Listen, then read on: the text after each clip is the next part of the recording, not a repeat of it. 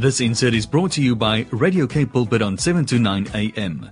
Visit us on www.capepulpit.co.za. Christian perspective on the news. What a pleasure at this time on a Friday to connect with Dr. Peter Hammond, the founder of Frontline Fellowship, the Reformation Society, Africa Christian Action, and the William Carey Bible Institute.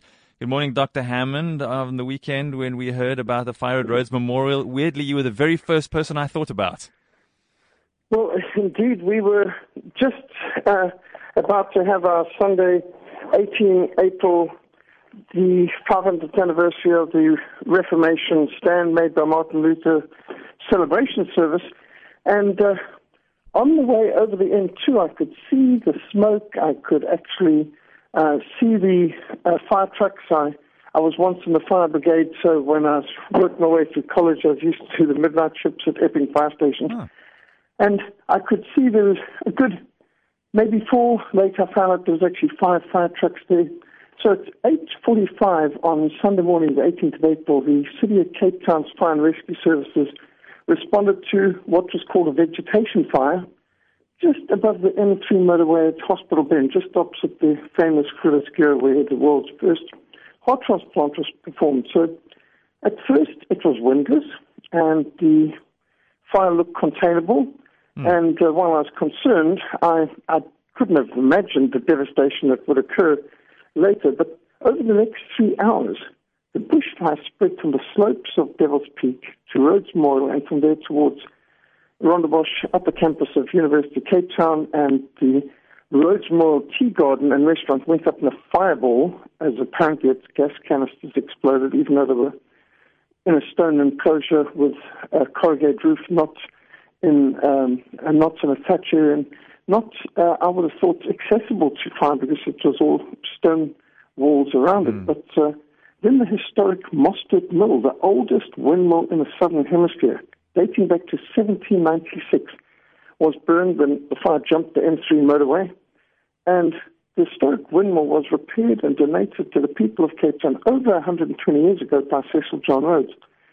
2 thatched house dwellings in Rosebank were also severely damaged as the fire spread from Mostert Mill to adjacent homes.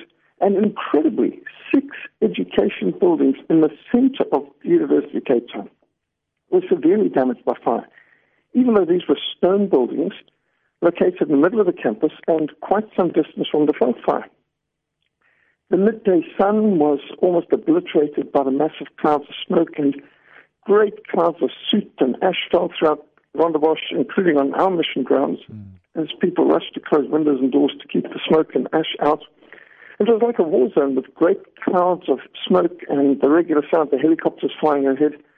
Huey helicopters from the wildfire services in Newlands Forest flew repeatedly overhead, each carrying buckets of 1,000 liters of water at a time to waterbomb the inferno raging on the slopes of Devil's Peak. By late on Sunday night, there were more than 250 firefighters from the City of Cape Town, from the Table Mountain National Park, on the working time, the Volunteer Wildlife Services. They were all struggling to contain the inferno, which was described as out of control. At 8:10 p.m. on Sunday night, a suspected arsonist was apprehended by a man and his children walking their dogs, apparently part of the neighborhood watch in Frederick. And of the 3 suspects seen starting a new blaze above Frederick, on the other side of the mountain, one 35-year-old man was taken to custody, but the 2 other suspects managed to evade arrest, and I heard later that a second one had been apprehended. At 2 a.m. on Monday morning, the 19th of April, gale force winds picked up, and the Frederick residents in the line of the approaching fire were ordered to evacuate. Hundreds of residents were evacuated, ordered out, poured out of their homes in the early hours of the morning with children, pets, belongings. Disaster risk management staff and volunteers evacuated several streets in the suburb on the slopes of Devil's Peak, including the high-rise Dyser Towers, at Dyser Park Towers, and nearly all the neighboring schools were closed. And so for Monday, 11 schools in the area were reported closed due to concerns for smoke inhalation. And, of course, in any fire, more people tend to die from smoke inhalation than even from burning. 255 firefighters worked through the night to restrain the wildfires, and the Frederick fire was contained by 2:30 p.m. on Monday afternoon. 9 civilians were hospitalized for smoke inhalation. 6 firefighters were injured in line of duty. Approximately 600 hectares of wilderness were devastated by the wildfire, according to final reports on Tuesday. But high winds on Monday prevented the helicopters from being mobilized in the area. And by Monday afternoon, about 3:30 p.m., the fire had wrapped around the north face of Devil's Peak and was racing towards Tafelberg Road and the slopes of Table Mountain. So fire crews were mobilized to suppress this new fire threat. And on day 3, Tuesday, 20th of April, the winds had slowed, leaving the city of Cape Town shrouded in smoke. And the sound of the helicopter engines, the whirring blades overhead, continued throughout Tuesday as the South African Air Force now added more helicopters to assist the wildfire services Hueys and waterbombing the blaze. By the end of Tuesday, the fire department announced the fires were largely contained, but there was still a danger of smoldering fires re-erupting, which still needs attention. For this reason, we're very grateful for the mist of yesterday, which is obviously helping. But we need to still be praying for rain to refresh the earth and to stifle any possibility of further re-smoldering. But the full cost of this devastating inferno is still to be calculated. It includes the Jagger Library in the center of the University of Cape Town. And Jagger Library contained 1.2 million volumes, including priceless and irreplaceable collections like the majority of architect Herbert Baker's archives. But fire doors did come down to protect sections of the library. We don't know which books were saved, but we do know that hundreds of thousands of books were lost in the inferno, including the vast majority of the African Study published print collection, about 70,000 items, and the entire Africa Study film collection on DVD, which was about 3,500 items, and those were lost.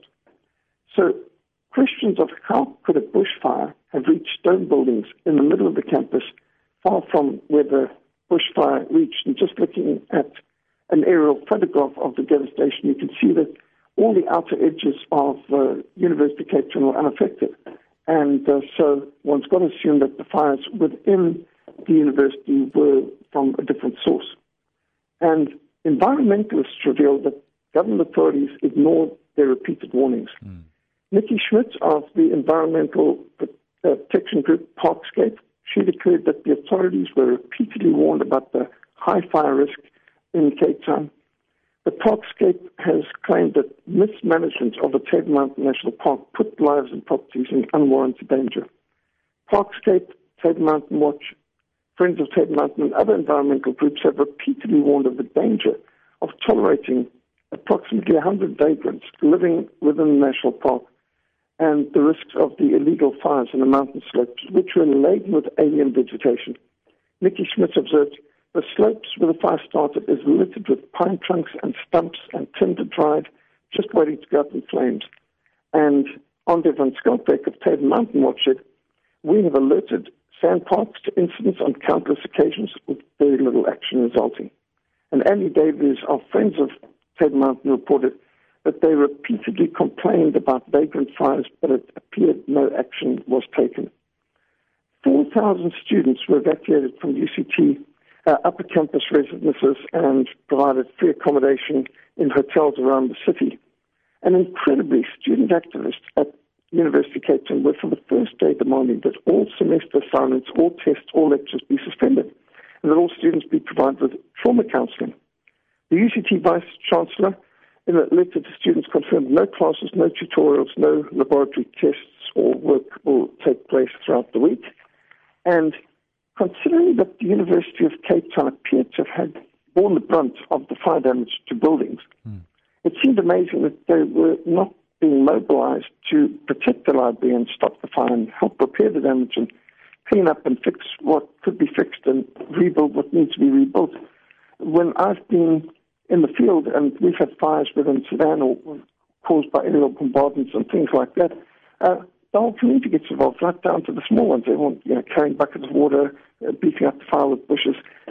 We can all try and do something. And I think it's a sad commentary on the selfish, helpless, self-centered mentality produced by an entertainment and entitlement culture that so many healthy young people did not feel a sense of duty to respond to the crisis by seeking to be part of the solution instead of part of the problem.